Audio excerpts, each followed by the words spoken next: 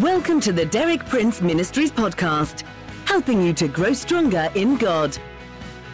For more than 6 decades, best-selling author and Bible teacher Derek Prince has been a source of inspiration for millions of believers around the world. You too can benefit from his compelling biblical insights. And now, Derek Prince.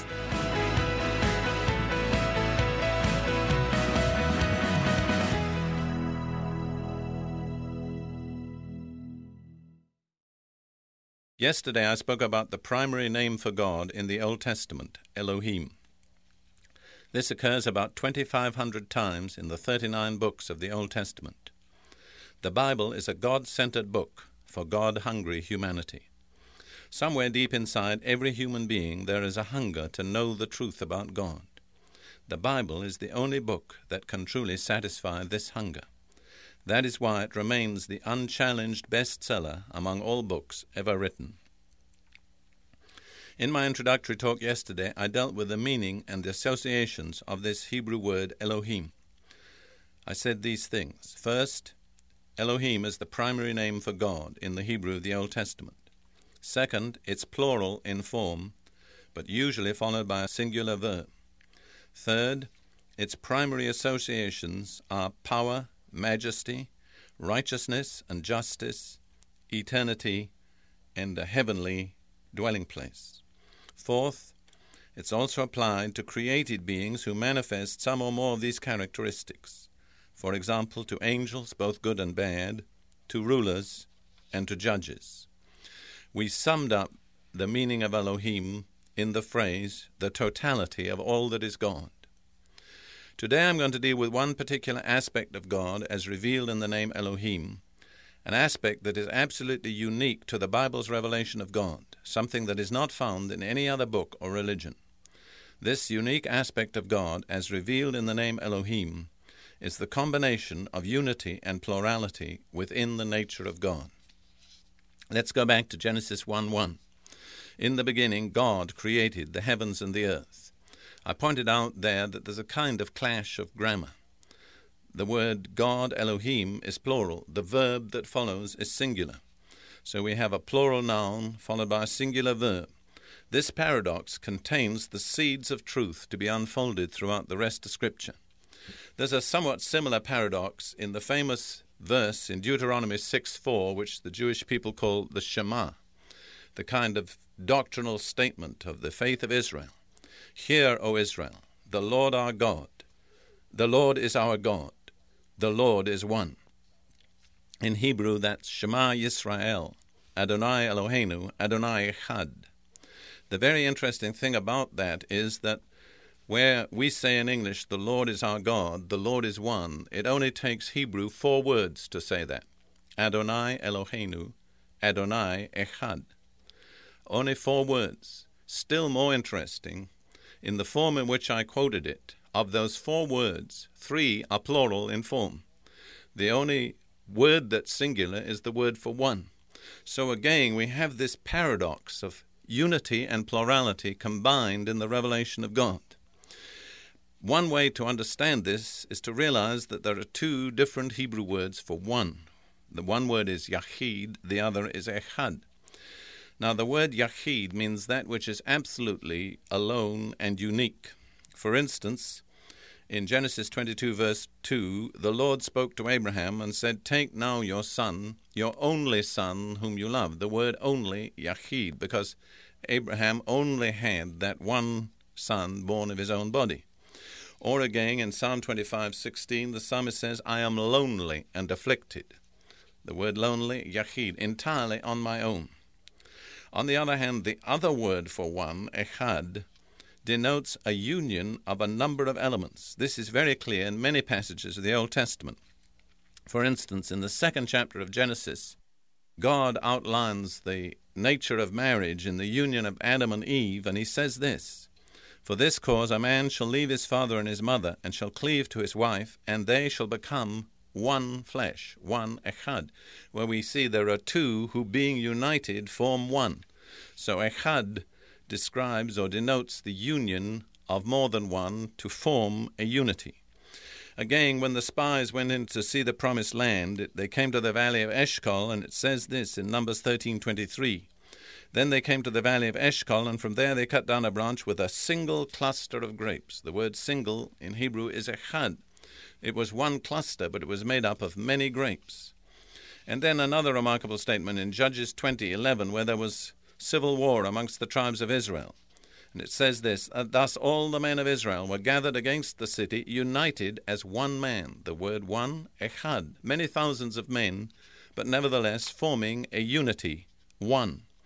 And then in a vision of Ezekiel, in Ezekiel 37, the Lord told him to take 2 sticks and name them for the 2 leading tribes of Israel.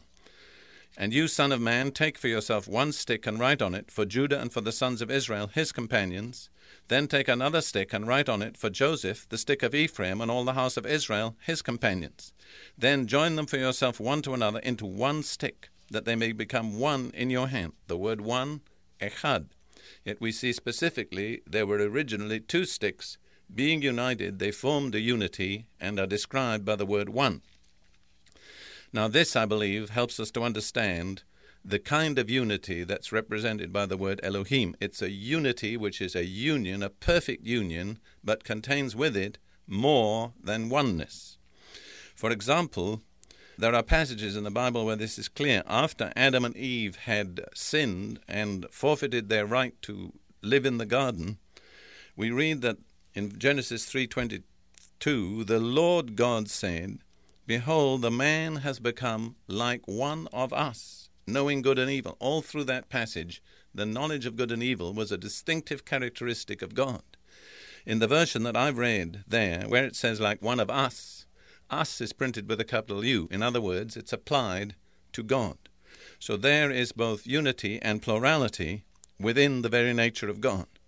Another interesting passage is in Isaiah 6, verse 8, where Isaiah has a vision of the Lord, and he says, "Then I heard the voice of the Lord saying, Whom shall I send? And who will go for us? Then I said, Here am I, send me." It is God speaking, and he uses both singular and plural. He says, "Whom shall I send? Who will go for us?" So all through the Bible, there's this fascinating paradox that God is one, and yet within that oneness of God, there is more than one.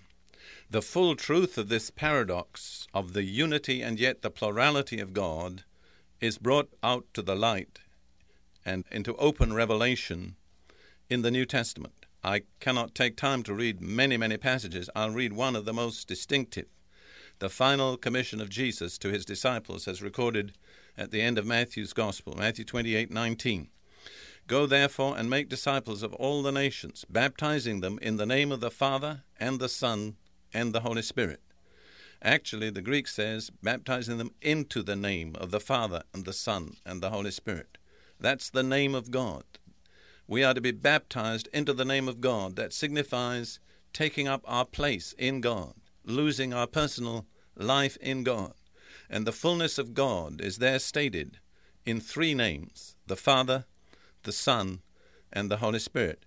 When we see that, we understand why right from the beginning of the Bible, the very first verse of the Old Testament, the word for God is plural in form. The truth brought out in the New Testament is not new. It's merely an unfolding and fulfillment of that which was already present by implication in the Old Testament. All these elements are already present there in the Old Testament. Let me give you 2 examples. In Proverbs 30, verse 4, the writer says this, "Who has gone up to heaven and come down? Who has gathered up the wind in the hollow of his hands? Who has wrapped up the waters in his cloak? Who has established all the ends of the earth?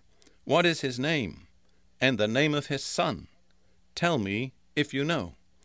Now, everybody who is familiar with the revelation of Scripture will understand that the person who's done all those things is himself God. No one but God has done those things. And yet it says, what is his name, and the name of his son? So there is a beginning of the revelation of the Father-Son relationship, even in the Old Testament. And then in Isaiah 48, verses 12 and 13 and verse 16, a person is speaking. He says this, "Listen to me, O Jacob, even Israel, whom I have called. I am he, I am the first, I am also the last. Surely my hand founded the earth, and my right hand spread out the heavens. When I call to them, they stand together. Again, the whole revelation of Scripture would agree that the person who says that is God, no less than God himself, the first, the last, the creator, the sustainer of heaven and earth. But then he says, come near to me, listen to this. From the first I have not spoken in secret. From the time it took place, I was there. And now the Lord God has sent me and his Spirit. An alternative translation says, the Lord God and his Spirit hath sent me. So there is a divine person speaking, and yet he says, the God and his Spirit hath sent me, or God hath sent me and his Spirit. Whichever way you look at it, the fulfillment is there in the New Testament, where God sent Jesus and the Holy Spirit. And all three are God, the Father, the Son, and the Holy Spirit. So we see that in Elohim there is a perfect unity of that which is more than one. You see, everything in the created universe has its source in God. There's nothing in the universe that doesn't originate with God. The universe contains both unity and plurality. Therefore, both have proceeded from God. God is essentially one and essentially more than one. That's the mystery of the nature of God, this unique blending together of unity and plurality. Our time is up for today. I'll be back with you again tomorrow at this time. Tomorrow I'll continue with this theme of God revealed in his names.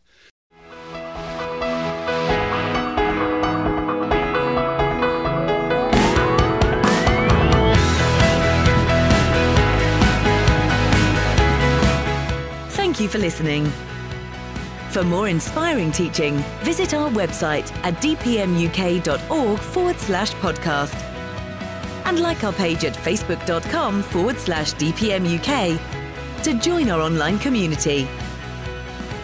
Derek Prince, teaching you can trust.